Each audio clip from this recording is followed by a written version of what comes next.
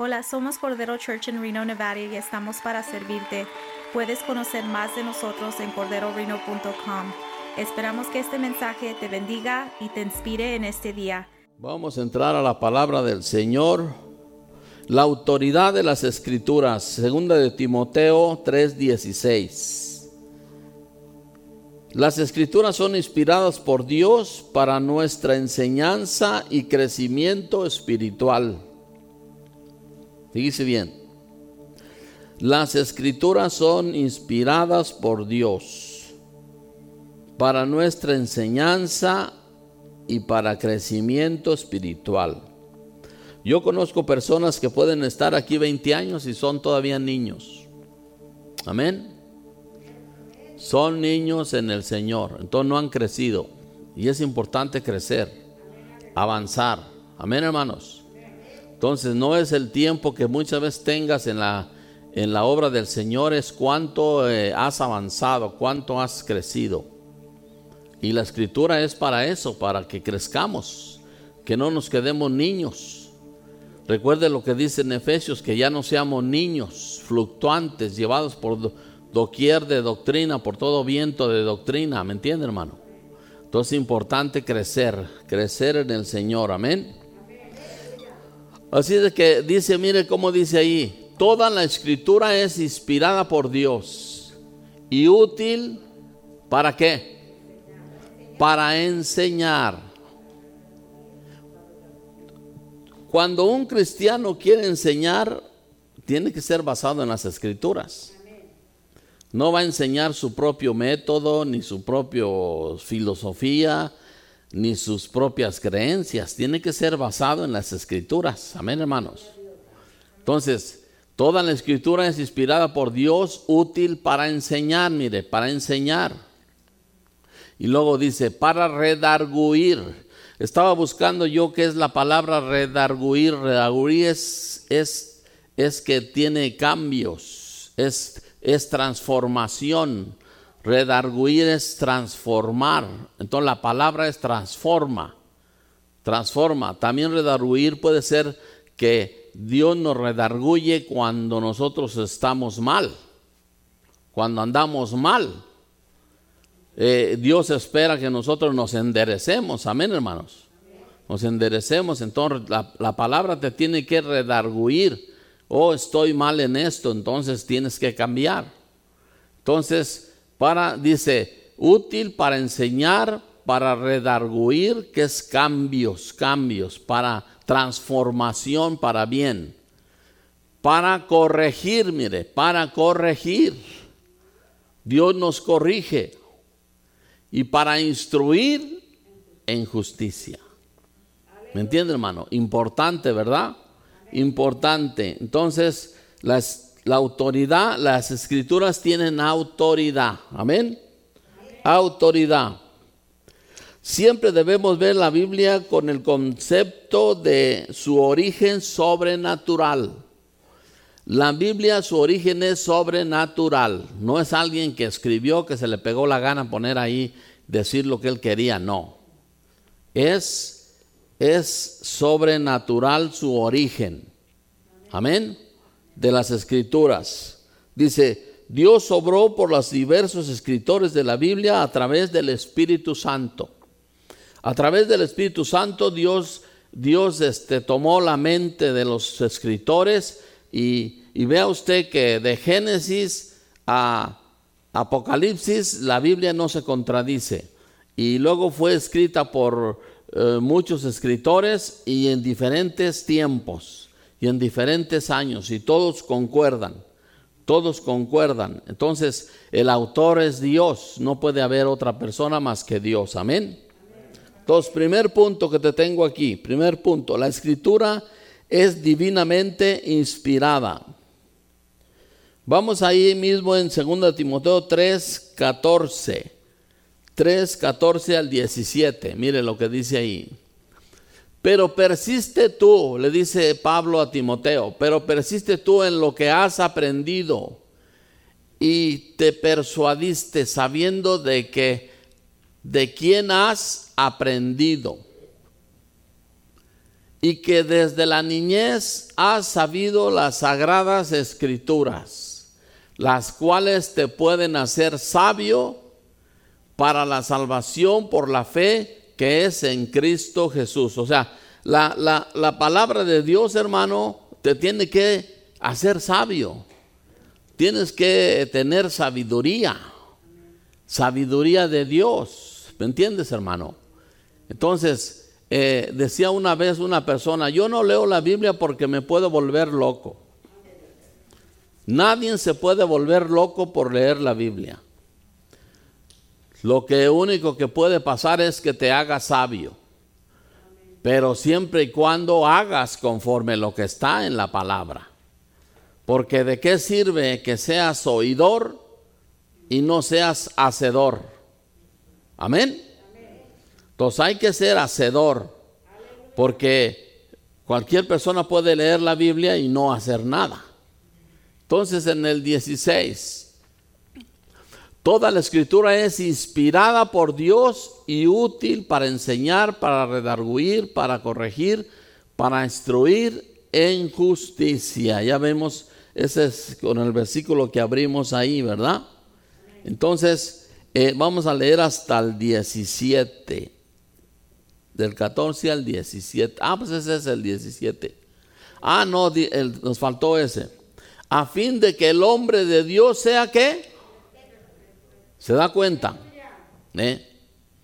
A fin de que el hombre, y también cuando dice hombre se está refiriendo a la mujer, porque recuerde que lo que dice la Biblia, ya no hay hombre, ya no hay mujer, ya no hay griego, ya no hay esciva, ya todos somos uno en Cristo Jesús. Amén.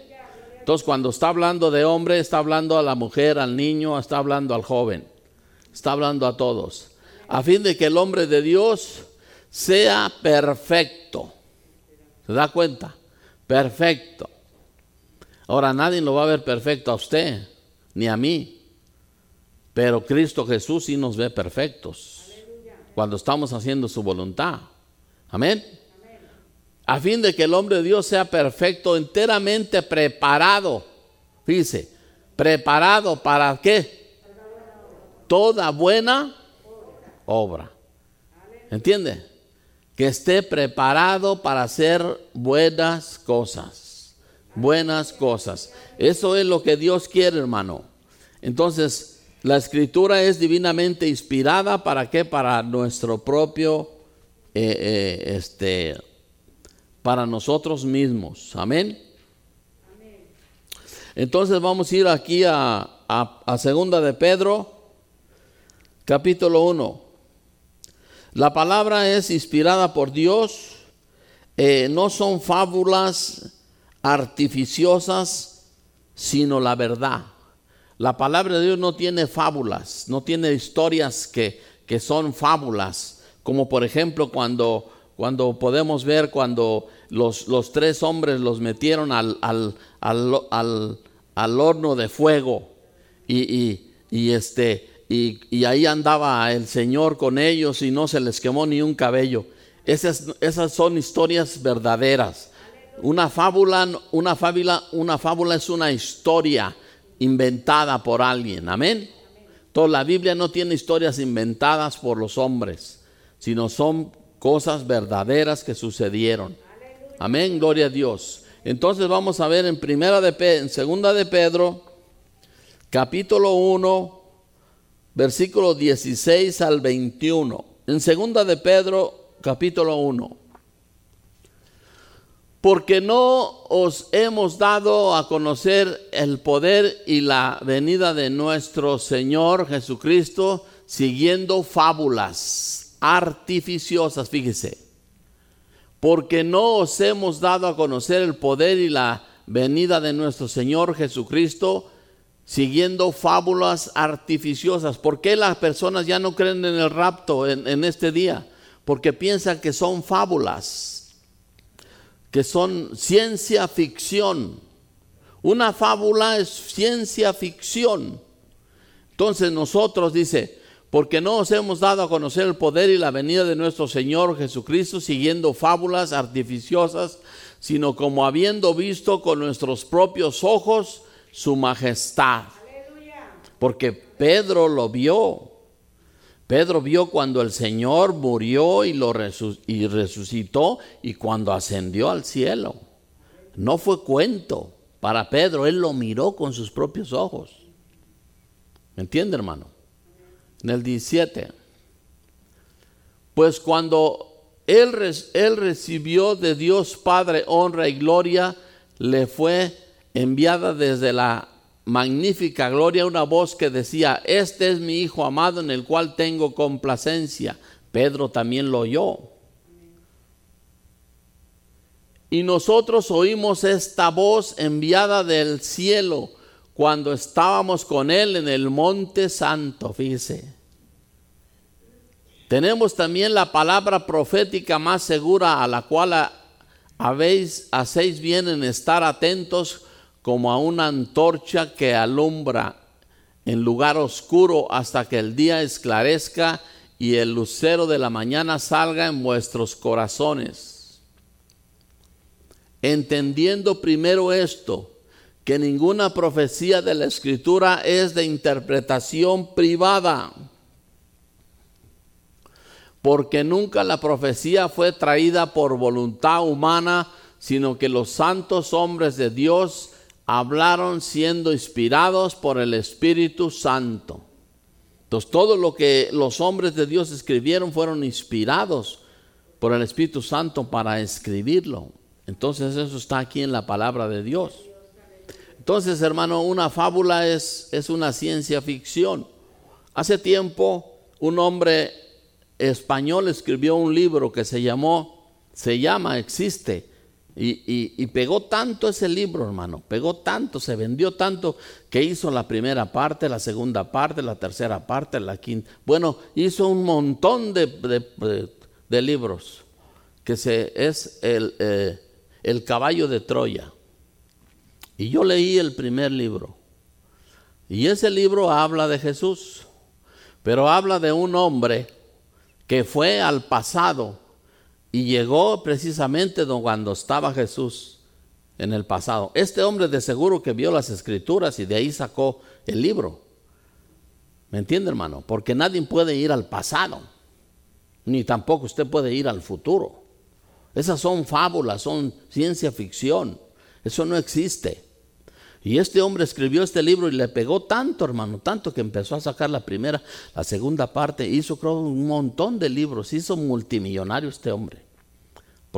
Entonces mucha gente decía, porque hablaba de Jesús, hablaba de que este hombre fue al pasado, fue en el tiempo de Jesús, y él vio a todos los apóstoles y a Jesús, y él vio todo el rollo. Entonces eso lo escribía en el libro. Pero de seguro él sacó mucha información en la palabra de Dios. Entonces, esas son fábulas, porque no todo pues se le puede creer a lo que escriben los escritores. Muchos de los escritores que escriben libros escriben historias que se imaginan ellos en su mente y empiezan a escribirlas. Entonces se le llama a eso ciencia ficción.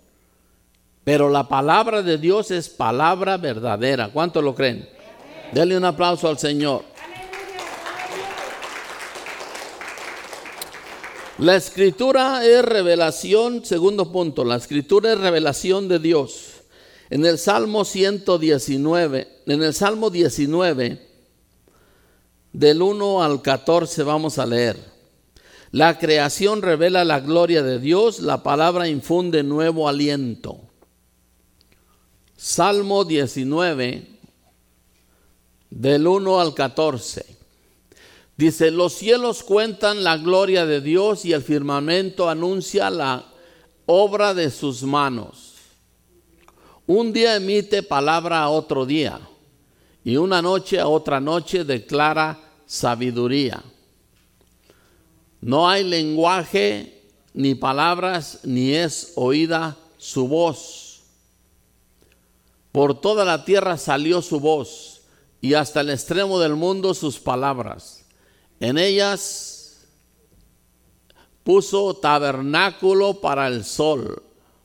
El otro día, ayer mismo, hermano, en la noticia estaba mirando que sacaron una picture del sol, de lo más cercano que pudieron agarrar al sol, que son quién sabe cuántos millones de millas para llegarle, pero le sacaron y se ve el sol tan clarito. Y le digo yo a mi esposa, mira nada más cómo Dios haría el sol. ¿Cómo haría Dios el sol? ¿Cómo lo creó esa cosa que alumbra toda la tierra? Todo, ¿me entiende, hermano? Es algo glorioso. Ahí nosotros podemos, hermanos, decir que hay un Dios. Que hay un Dios. ¿Quién puso eso? ¿Quién está controlando el universo? Es un ser divino. ¿Me entiende? Pero nuestra mente no nos da muchas veces para más. Dice, y como esposo que sale de su tálamo se aleja cual gigante para correr el camino de un extremo de los cielos de su salida y su curso hasta el término de ellos, y nada hay que se esconda de su calor. La ley de Jehová es perfecta, que convierte el alma. Mire, la ley de Jehová es perfecta, que convierte el alma. El testimonio de Jehová es fiel, que hace sabio al sencillo. Los mandamientos de Jehová son rectos, que alegran al corazón. Mire, si los mandamientos de Jehová son rectos y nos alegran, ¿por qué somos tan amargados? Cristianos amargados. Oiga bien, no hay lo peor que usted pueda ver un cristiano amargado. Pues entonces Dios no te hace feliz.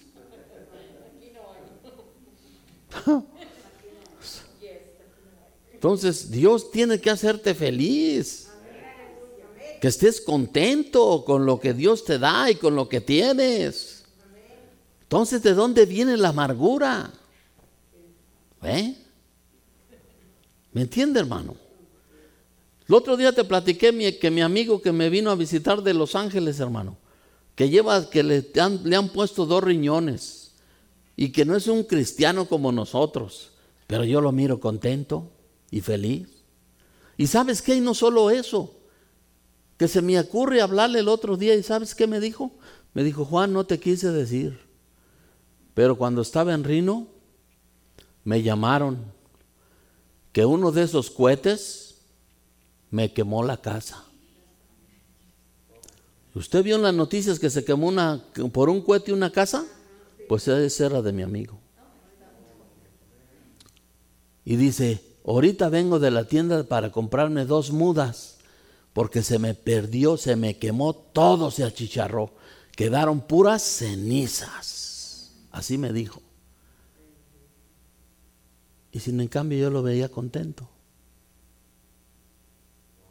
¿Se da cuenta, hermano? Entonces, hermano, hay que demostrar que estamos contentos y felices. Quite toda raíz de amargura. Dice, los mandamientos de Jehová son rectos, que alegran el corazón. El precepto de Jehová es puro, que alumbra los ojos. El temor de Jehová es limpio, que permanece para siempre. Los juicios de Jehová son verdad, todos justos. Deseables son más que el oro y más que mucho oro afinado, y dulces más que miel, que la que destila del panal. Oiga, hermano, tu siervo es además amonestado con ellos. En guardarlos hay grande galardón. Fíjese, grande galardón cuando nosotros, hermano, guardamos sus mandamientos. 12. Dijimos que íbamos a leer hasta el 14. ¿Quién podrá entender sus propios errores? ¿Sabe, hermano? Hay veces que le echamos la culpa a la gente. Nadie quiere asumir sus propios errores. Siempre estamos Si fue Adán, le echó la culpa a Eva. Y luego Eva a la serpiente. ¿Y la serpiente a quién le echaría la culpa?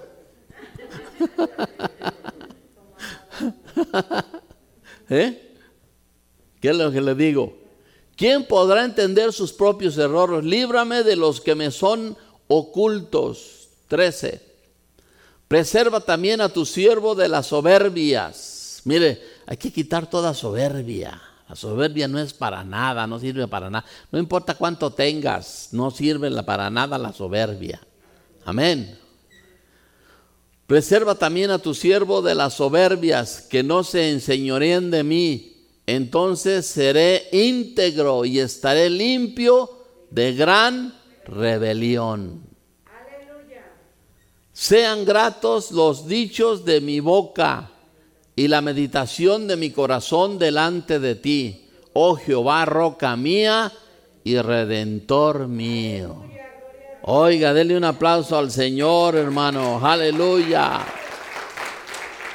Nosotros no podemos decir, ¿dónde está Dios? Dios está en su trono.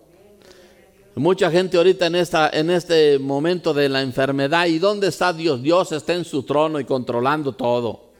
Y Él sabe quién se va a morir y quién no se va a morir. Amén. Gloria a Dios. Dios está controlando todo. Amén. Gloria al Señor. Y Él nomás está viendo a ver a sus hijos, a ver quién reniega o quién está renegando ahí de todo, de que esto, de la enfermedad y que esto, que el otro. No hay que llevarla tranquilo. Mire, qué más tranquilo estar en la casita ahí. Guardado de todos los virus ahí. ¿Me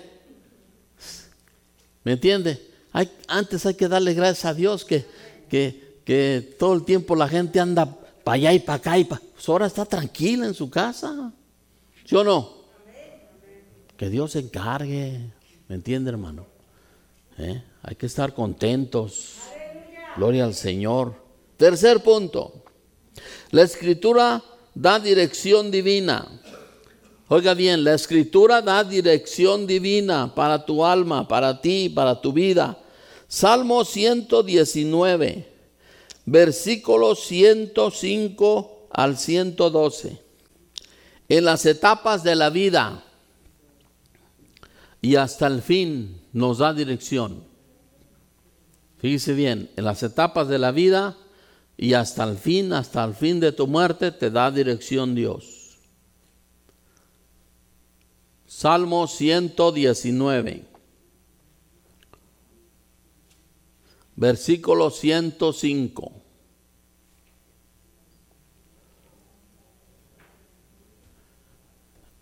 Versículo 105. Ahí está. Lámpara es a mis pies tu palabra y lumbrera a mi camino. Entonces, ¿quién es el que me va guiando? La palabra de Dios.